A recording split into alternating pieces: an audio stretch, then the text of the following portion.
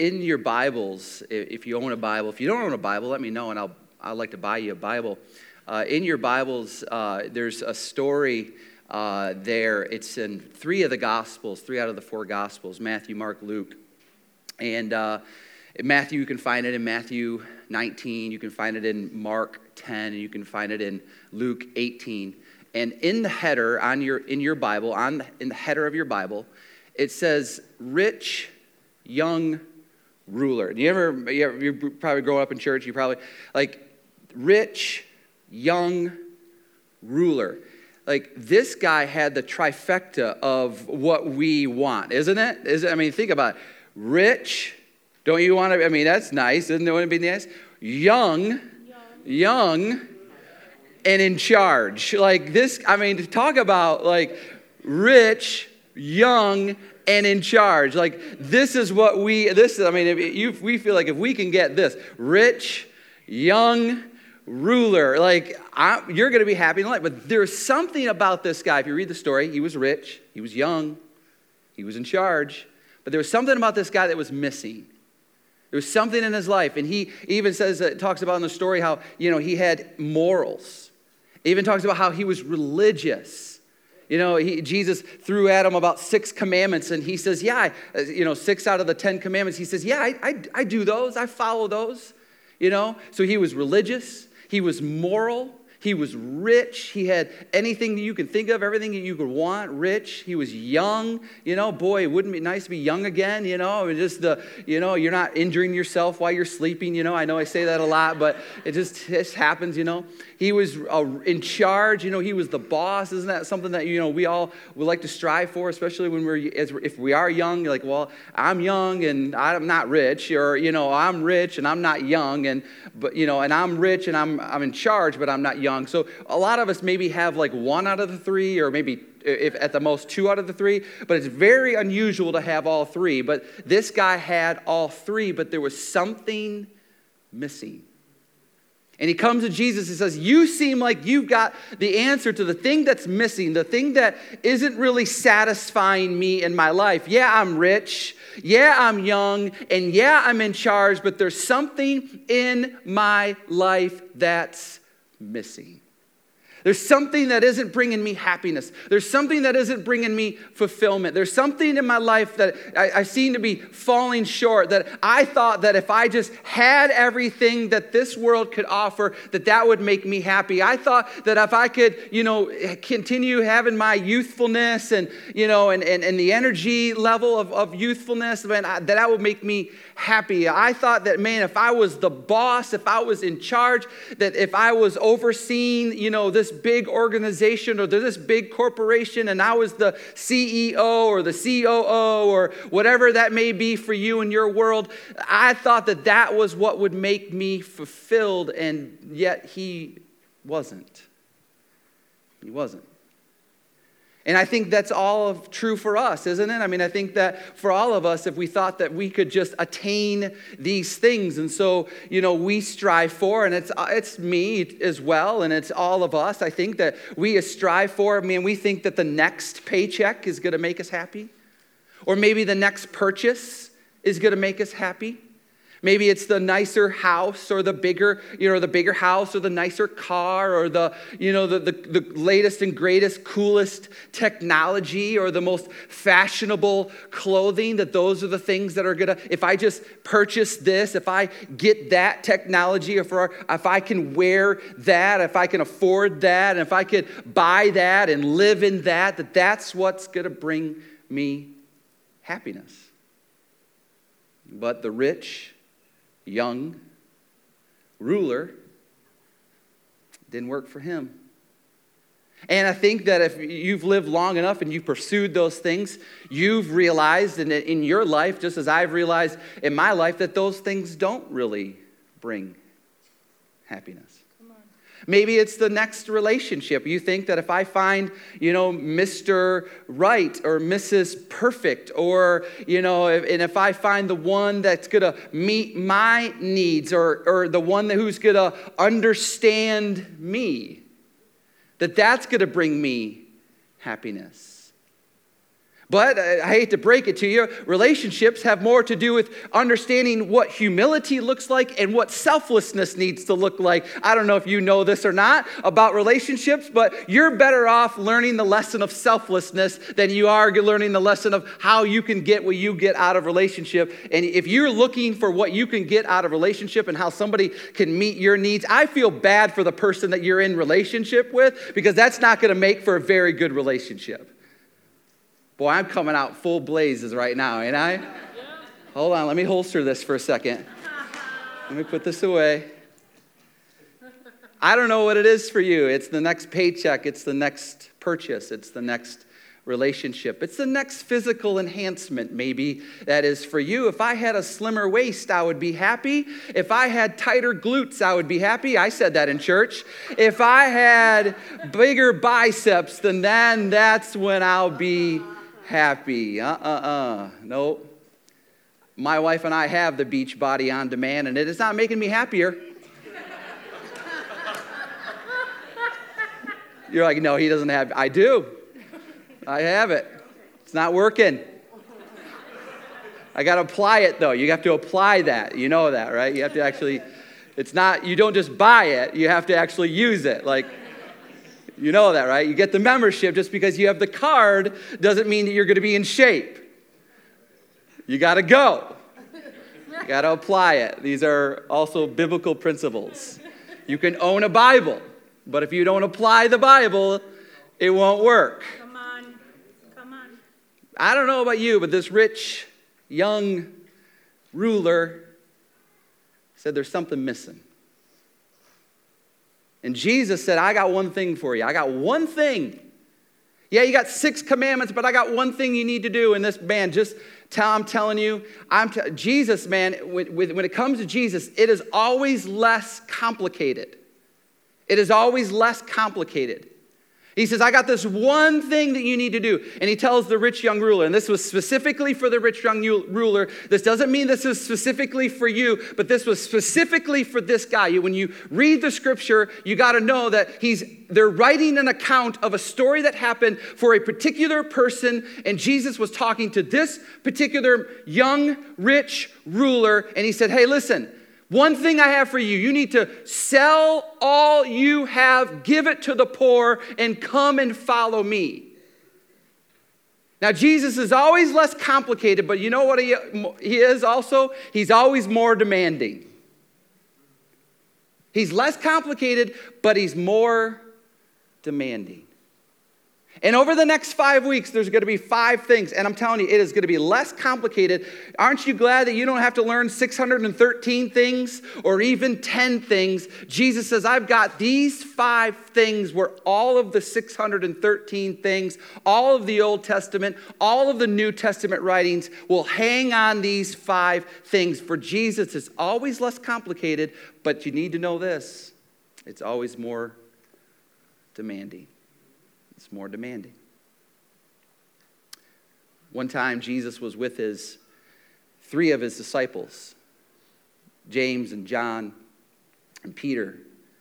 And he was with his disciples. He says, guys, I want you to go with me to this mountain. We're going to go up to this mountain, and I'm going to allow you to see something that's going to be absolutely incredible. So they go up to this mountain, and Jesus and the 3 of his disciples are up there, and Jesus begins turning all like in white. Like Mark records this. It's so amazing. Mark says that he was so white, his garments were so white that no earthly launderer could have done that. Like, that's the way that Mark described it. Like, no laundry machine or any launderer on earth could have made his garments as white as he was. And Jesus takes on, it's called the story in the Bible is the transfiguration. Jesus transformed into his heavenly being, his deity being. And in that moment, there was 2 other men that appeared.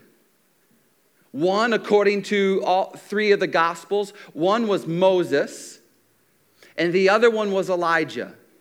And Moses represents the law, and Elijah represents the prophets. And if you're a Jew, that's what they call the Old Testament. They don't call it the Old Testament because they're still living in the Testament. If they're non-believing, non-Christ following Jews, they call it the law and they call it the prophets. Well, Moses made up the representation of the law, and Elijah made up as a representation of the prophets. And there they were in Moses and Elijah and Jesus. And by the way, Moses has been dead for hundreds of years. Elijah has been gone. He didn't die. He just went into heaven in a chariot of fire, and he now have reappeared. So now the three of them are there. And Peter's going, whoa, this is a moment right now. I mean, to express to you the magnitude of that moment for Peter, James, and John, I can't do it justice. But for them in that moment, there's Moses, and there's Elijah, and there's Jesus glorified. And Peter goes, we need to build a tabernacle for all three of them. In other words, we need to worship Moses and Jesus and Elijah. And while Peter is talking, look what it says in Matthew 17 in the story of verse 5. While he was still speaking, Peter was saying, we need to build a tabernacle. A bright cloud overshadowed them, and behold, a voice out of the cloud said, this is my beloved Son, with whom I am well pleased. Listen to him. In other words, Moses, great man, did amazing things. I used him in a mighty way, but he's done. Elijah did incredible things for me, did awesome for me, just impacted, the work of God for me, but he's done. Who I want you to focus in now, Peter, James, John, the church, as I want you to focus in on one person. His name is Jesus, and whatever he says to you, listen to him. Listen to him. This is the Father in heaven overshadowing them. And the story goes on and says that Peter and James and John fell out of fear, fell to their faces to the ground. And Jesus, once the cloud ascended, Jesus walks up to them and says, boys, get up. Don't be afraid. Let's go. I love that. Why should we listen to him? Why should you listen to him? I'll tell you why. Because life is better following Jesus. And following Jesus makes you better at life. You need to know that. The reason why we do what we do, the reason why we gather, the reason why I stand up here and yell at you and pull my gun out and start firing shots at you, the reason why I do that, because here's what I know personally, and here's what I know could happen for you, and here's what many of you already know in this room, that life is better following Jesus, and following Jesus makes you better at life. God Almighty came down from heaven and said, you just need to listen to him. Why you need to listen to him? Because following him makes you better at life, and it makes your life better. It does. It makes your life better. Now, in Matthew 28, and this is where I want to sort of hang out for the next few minutes. In Matthew 28, this is what is normally where somebody like myself would get up and say, Matthew 28, this is what we ought to do as a church, and this is what you ought to do as a Christian, and this is all true. And this is normally the context of Matthew 28, what you know as, if you're a Christian, as the Great Commission, right? The Great Commission. Now, this is typically around the idea of evangelism, about being a witness, which ultimately we should, right? Ultimately, that's what we should be. But I want us to look at it in a little bit of a different point of view. I want us to look at it in a little bit of a different lens, okay, this morning. I want us to look at it as to why we follow Jesus and why we should listen to him, why you should consider over the next 5 weeks of coming back and listening and letting Jesus speak into your life and letting him show you why, if you follow him, you'll be better at life and he'll make your life better. Why, the rich young ruler decided that he couldn't follow Jesus because he thought that being rich and being young and being in charge was the answer, but it really wasn't. And I just want you to know this. I want you to understand that this is why we should listen to him. But I want to, through Matthew 28 or through the Great Commission, I want us to come around that for a few minutes this morning as sort of the launch into the next 5 weeks of what those 5 commandments are, okay? Does that sound okay? All right? So I want us to look at them, and you can look at them as a evangelistic point of view. You can, but I want us to look at as to what somebody was thinking when they were commissioned to lead you to Christ. Okay? Because I think for the most part, everyone in this room, someone grabbed a hold of the Great Commission and went to you and shared Jesus to you because they believed that Jesus makes your life better. It makes you better at life. I believe that. You're here because somebody did that for you, right? Can you think of the person in your life that came to you and said, you should give church a try, or you should give a relationship with Jesus a try? Is because they took this commission that Jesus gave before he ascended. So you got to remember, Jesus died on the cross, was buried in a tomb, and on the day 3, he rose from the grave. He appeared to his disciples on a number of times, appeared to other random people at different places, to other women.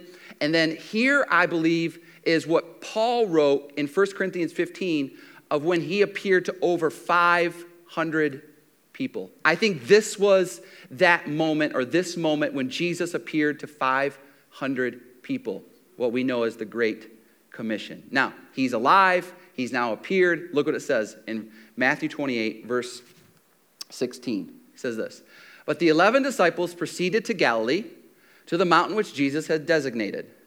When they saw him, they worshiped him." But I love this. I love the honesty of the gospel writers. "But some were doubtful."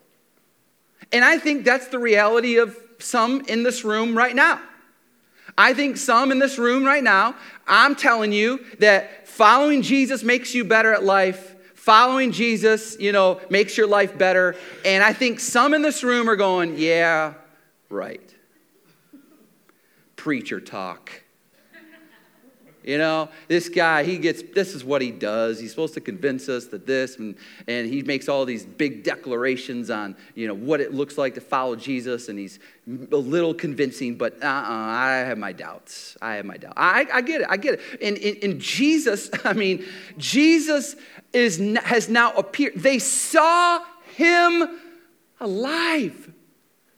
And he's now walking up to them after they knew that he died on a cross, after they knew that he was buried in a tomb, and now with their own eyes are seeing him, and they still, some were doubtful.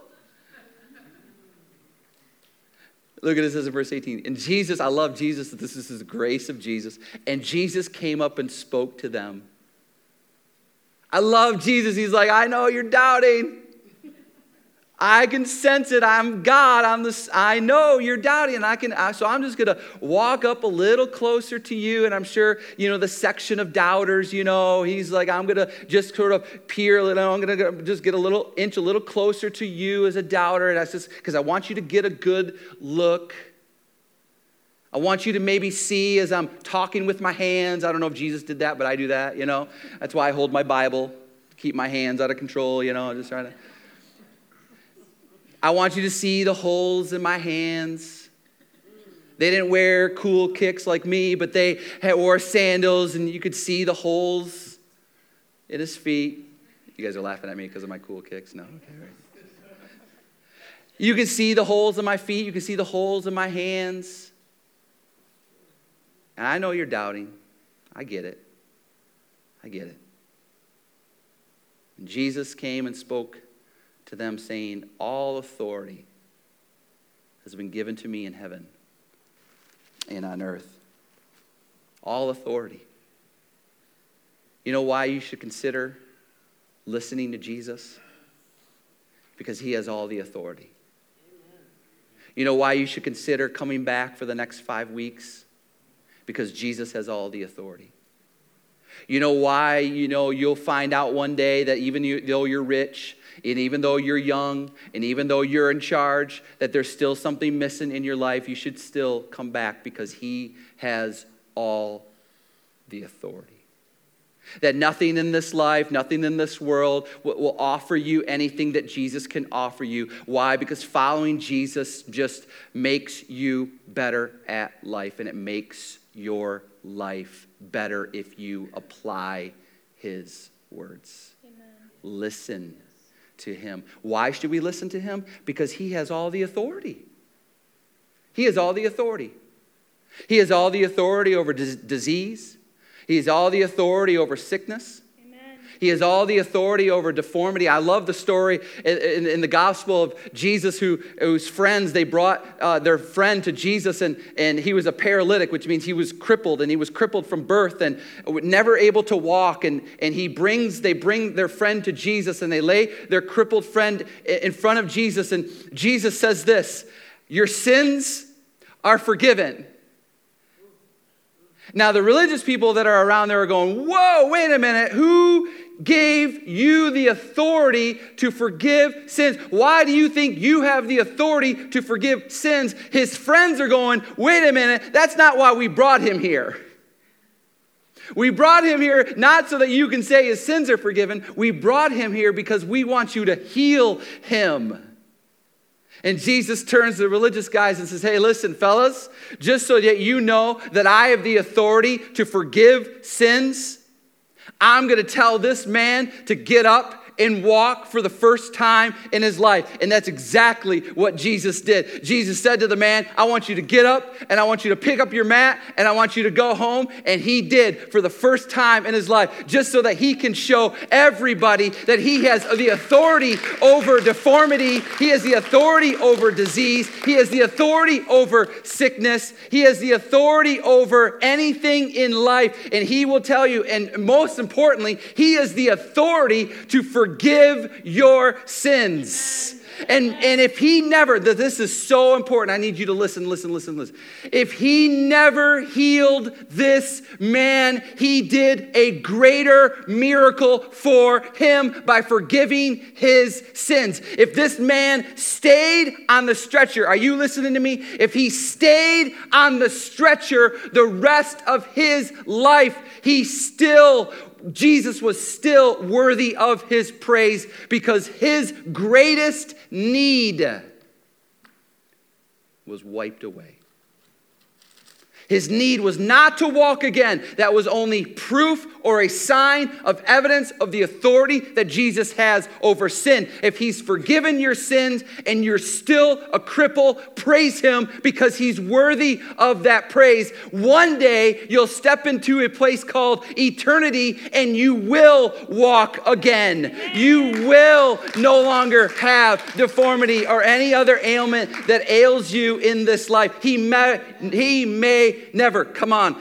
This is Christianity 301, so stay with me. He may never heal you, but if he's forgiven you, he's done the work that you need. Amen. There was a storm. Oh, the disciples were on a boat. They were fishermen. They were used to being on a boat. They got being on a boat. They understood what it looked like to sail across the sea and to hang out on a boat. And now there's the storm, and they're going, "Where's Jesus at?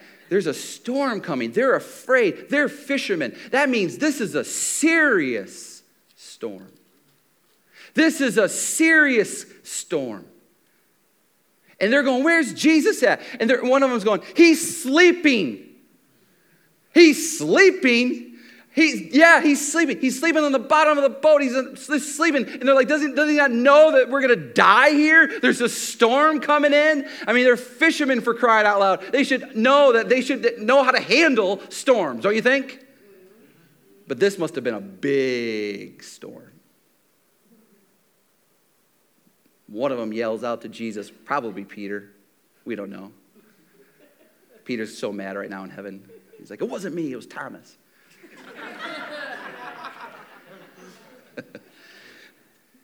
One of them yells out to Jesus, Jesus, wake up! We're going to die. There's a storm coming in and we're stuck in the middle of the sea. Jesus is like, what? You know how you are when you wake up? What? What's going on? He knew exactly what was going on, by the way. He wakes up, comes to the top, looks at the storm, said, peace, be still. It's gone. He has all the authority. He has all the authority. The winds, the rains, the storms, the hurricanes. Oh, the storms of your life? You know who has all the authority over that? He does. He does. This widow lost her son. She lost her husband at some point. Now, for some reason or another, we don't really know why, but her son is now dead. Jesus and the disciples are walking into a city called Nain, and as they walk in, Jesus sees this woman who's a widow, there's now a funeral procession happening in the city of Nain. They're carrying the body of this son, this child that this woman has. She's already, like I said, lost her husband. Now she's doing the funeral of her son, and they're walking through this funeral procession. Jesus sees the woman, has compassion for the woman, and walks over to the funeral procession and puts his hand on the casket of the boy, and he stops the funeral procession. Now, who would do that, by the way? And Jesus grabs a hold of the casket. It says to the young man, get up. The story says that the young man, I love the honesty of the Bible, that the young man gets up and he's still speaking. Who knows what he was saying? Hey, Mom, you remember when we went to the grocery store and maybe he was just picking up the conversation of when he died in that moment. Who knows what he was saying, but he got up and he spoke and he's now alive. Two sisters lost their brother. Jesus, come, and he's sick, come. And Jesus is like, no, I'm going to hang out here for a while. And the disciples are going, man, we should really get there. He's sick. He's not really doing well. And then after a while, they get word that he's dead. And then Jesus says, no, he's not really dead. He's asleep. And they get there, and the disciples are going, listen, I don't know if Jesus knows the difference between being asleep and being dead. I'm not really sure if he gets that concept. But in Jesus' mind frame, in Jesus' understanding, listen, sleeping in the gospel and sleeping in the New Testament is synonymous with death because it's just temporary. And Jesus walks up to the sisters and they're crying, you should have came sooner. You should have been here sooner. And Jesus is crying with them. He weeps with them. He understands their emotion. He understands what they're feeling. And he says, let's go. We're going to the tomb. And Jesus said, hey, I want you to remove the stone. And one of the sisters is going, listen, he's been dead for almost 4 days. He's going to stink. He's going to start stinking. And I love just the honesty of the account of what happened. And Jesus says, no, open up the tomb. And they open up the tomb, and Jesus says, Lazarus, come forth. Lazarus sits up. And he's all wrapped in grave clothes because that's what they did. They wrapped him in grave clothes, and they put oils and spices on them, to sort of eliminate some of the stench a little bit in preparation of the body. And Jesus says to his disciples, go and unwrap him. The disciples go in and start unwrapping Lazarus, and he walks out of the tomb. Jesus has authority over death. Amen. And the grave. Amen. And the storms and the sicknesses and the diseases. He has all the authority. Oh, by the way, Jesus himself laid himself down on a cross. Do you know this story? Jesus himself laid himself down on a Roman cross, allowed himself to be crucified because of the will of his Father. They placed him in a tomb, and on the third day that Jesus predicted that he would, he rose from the grave. He conquered the grave, and he stole the keys of death and of hell for all of mankind to put their faith in him and their trust in him so that they can have eternal life, so that they pass over death, so that they can know that death is a doorway into eternal life where he has prepared a place for you. He has all the authority on earth and in heaven. Amen. He has all the authority. Paul wrote it this way in Colossians 1. He says it this way. For he rescued us from the domain. He rescued us from the domain of darkness and transferred us to the kingdom of his beloved Son, in whom we have redemption, the forgiveness of sins. He is the image of the invisible God, the firstborn of all creation. For by him all things were created, both in heavens and on earth, visible and invisible, whether thrones or dominions or rulers or authorities, all things have been created through him and for him. He is before all things, and in him all things hold together. He is the head of the body, the church, and he is the beginning, the firstborn from the dead, so that he himself will come to have first place in everything. Jesus is not interested in being your little participation award kind of a God. He's not interested in just being one of many other things in which you participate in. Jesus is not interested in a participation medal. He's not saying, yeah, I make Jesus in my life a part of my life. I make, my relationship a part of my life. I make my job a part of my life. I make my physical enhancement a part of my life. I make my next purchase a part of my life. Oh, and by the way, I do make Jesus or church as a part of my life. No. Jesus says, I want to be not just another participation thing that you do. I want to be first place in everything. He wants to be first place, not tied with your relationship, not tied with your job, not tied with, some, physical thing. No, he wants to have first place. He should. He has all the authority. He has all the authority. He says, all authority has been given to me in heaven and on earth. It's a reason why you should listen to him, because he has all the authority. He says in verse 19 of Matthew 28, he says, go. That word go is almost like described this way. As you're going, or in your going, or as you go about your life. Go, therefore, and make disciples of all nations. Now, I won't spend a whole lot of time on this, but this is ultimately what we're to be. We're to be disciples. That phrase, make disciples, is the phrase, the idea of believing and learning. Believing and learning. Remember we talked about in Don't Be a Christian, Be a Disciple? I don't know if you were here for that. Don't be a Christian, be a disciple. What is a disciple? A disciple is a learner. A disciple is a student. A disciple is a pupil. Don't be a Christian, be a disciple. And that's what disciple is. Believing, it's trusting God. It's learning. It's the idea of trust and obey.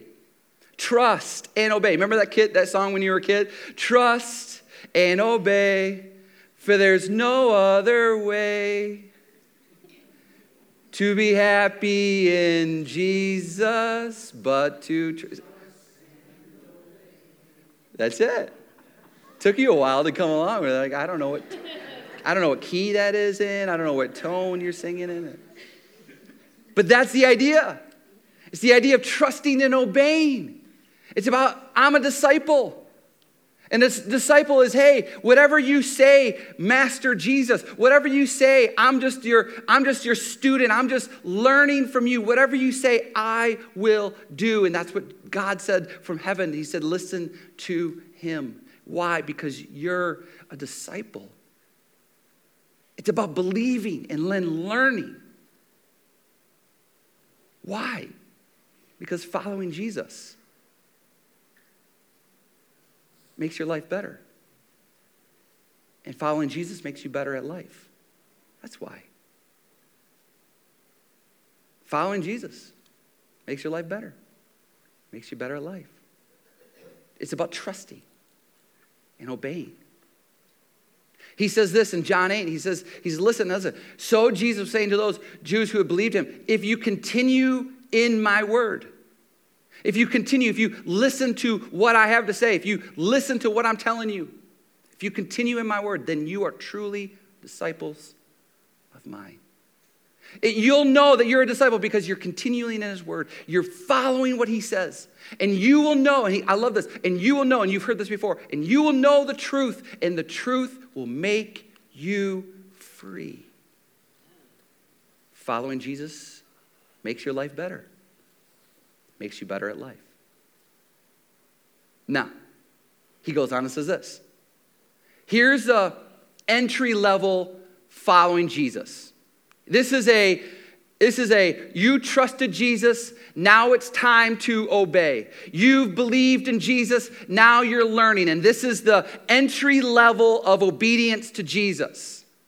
And here's what it says, verse 19. Baptizing them in the name of the Father and the Son and the Holy Spirit. He says, listen. Here's what you need to understand. You need to understand that when you put your faith in Jesus, the first step of obedience is to get baptized. Amen. That's the first. I don't mean to say this in any other way to make people feel bad, but listen, this is entry level following Jesus stuff. This was so closely associated when the church began that some think that baptism is even essential for salvation, that baptism is necessary in order for your salvation to be complete, even though in many other references in Scripture, baptism is not essential to salvation. And when he says baptize them, it means immerse them or dunk them. That's literally what it means. Immerse them or dunk them. It affirms the message. When Jesus was baptized, John the Baptist baptized him. And you know what John the Baptist's message was? Turn from your sin, repent, come back to God. And then he points to Jesus and says, he's the Lamb of God that will take away the sins of the world. Jesus got baptized. Why? Because he was affirming the message of John the Baptist, that he was the Lamb of God. And not only that, but it identifies you with the messenger.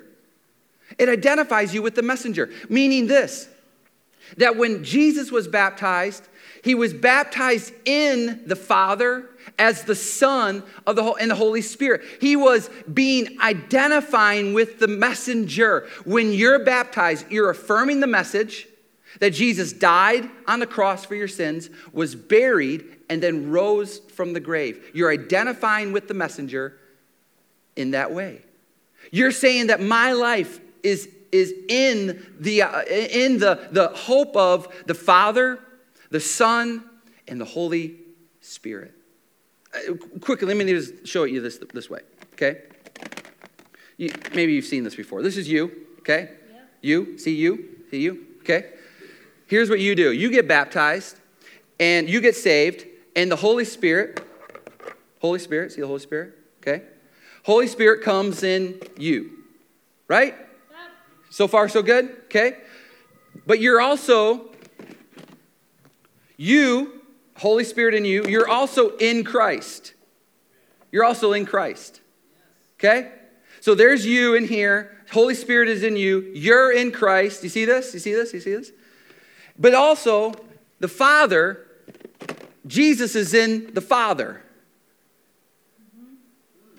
Now, somewhere in here is you, but the Holy Spirit is in you, and you're in Christ, Jesus, and Jesus is in God, the Father. And so when you get baptized, this is what you're declaring. This is what you're identifying yourself with.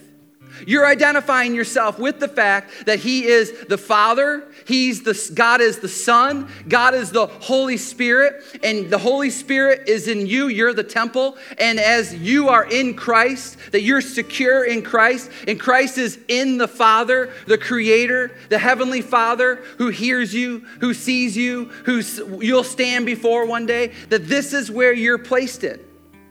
That's where you're placed in. And so when you get baptized, it's an entry-level obedient place. It's I believe that. I believe that the Spirit of God lives in me. And I believe that I'm in Christ, and Christ is in the Father. And as a result of that, I'm going to be obedient to the Scriptures. And the entry level of obedience to the Scriptures is, I'm just going to get baptized. By immersion. I'm going to get dunked. Did you know that many Jews, prior to them getting baptized when they put their faith in Christ, were already baptized at one point in their life? They already got baptized. That baptism was a part of the law of cleansing themselves. So many of them already were baptized. But you know what they did? They got baptized again. They got baptized again because it was different. Because it was Jesus now going, hey, I have all the authority. I have all the authority. And you're going to identify with me, the messenger. You're going to identify with me. And this is just basic. It's basic. And then he says this, teaching them to observe all that I've commanded you. He didn't say, hey, teach them about the 10 Commandments. He didn't say, oh, teach them about, all of the Old Testament. No. He said, hey, teach them to observe all that I commanded. He says, you know how you'll know that you're a disciple? Because you'll know that you're a disciple because you're just in my word. You're learning from me. You're learning about who I am. You're learning what I expect. Not what anything else expects out of the Bible, but what Jesus expects for you out of the Bible. And Jesus says, listen, if you can do these 5 things, if you can just learn these 5 things, they are a culmination. They hang on everything else in the Bible. Just these 5 things. Oh, they're less complicated, but they're more demanding. And he ends his commission by saying this, and I think these 6 words are the most amazing 6 words that you can hear. I hope you see them. He says, and lo, I am, and then with you always. Lo, I am with you always, even to the end of the age. You know why you're going to be able to do these 5 things? You know why you're going to be able to do these 5 commandments that Jesus gave? Because lo, which means listen, which means pay attention, which means I'm with you. I'm going to be look at me. That's what he's saying. Look at me. I am with you always.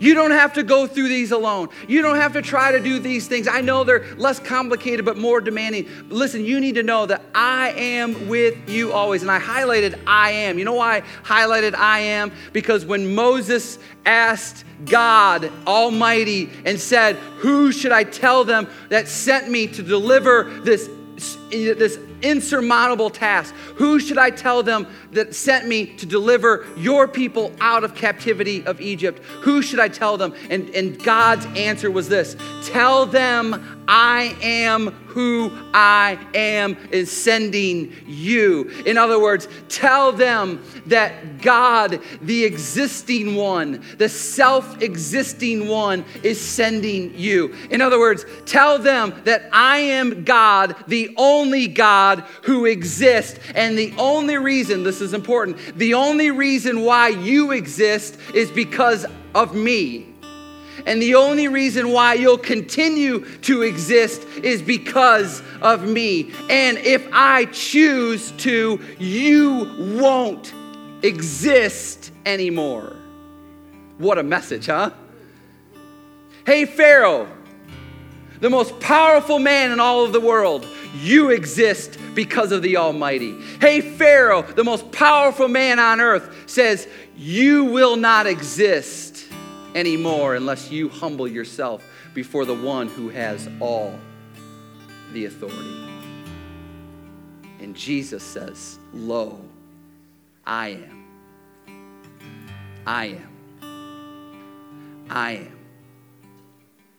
with you always.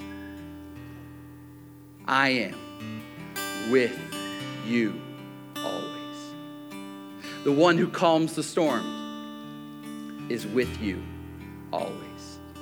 The one who heals the blind and restores sight to the blind is with you always. The one who allows the crippled to walk is with you always. The one who brings the dead back to life is with you always. The one who turned water into wine is with you always. The one who spoke the galaxies into existence is with you always. The one who hung the stars and the sun and painted the sky blue and cut the Grand Canyon, who brought about the mountains, who laid the sea, who brought about trees in the forest, is with you always. The one who put breath in your lungs is with you always. The one who restores, the one who redeems, the one who makes whole, the one who brings things that are broken back together again, the one who says, listen, I know that you're struggling with this addiction, but I can bring about recovery and healing in your life, is with you always. The one who says this marriage is over, the one who says I don't think I can go through another day, God says I can bring it back together because I am the great I am. That's who I am, and he's with you always. The one who feels lonely, he can find companionship for because he's the great I am. I can go on and on and on, but I just want you to know that you're not alone here. You're not alone here. And you should listen to him. You should listen. So, disciple, I hope you're going to listen for the next few weeks. I hope you listen. And I think you should. Why? Because following Jesus makes your life better, and it makes you better at life. I'm going to pray, and then we're going to have some people join the church. Isn't that exciting? Yeah. So let's pray, and we'll do that. Father, thanks so much for the day. Thanks for the time. Thanks for each one. I pray, Lord, that you'll just bring each one back, understanding that we should listen to you. Why? Because you have all the authority. And as disciples who believed in you and are learning from you, we should want to learn. We want to hear and what you have to say because you tell us that what you teach, everything that you've commanded us, that we should embrace and follow because it just makes our life better, it makes us better at life. God, I just ask for your just the courage to do that. Even though it's less complicated, it's more demanding. But we know that you are the great I am, and you're with us always. I pray, Lord, that we don't turn to any other thing. We don't go to run to any other thing other than you. Even if we're rich or young or a ruler, that there's still something that was missing. And the only thing that can fill that void in our life is you. And so we want to follow you. We want to follow you. I pray this in Jesus' name. Amen.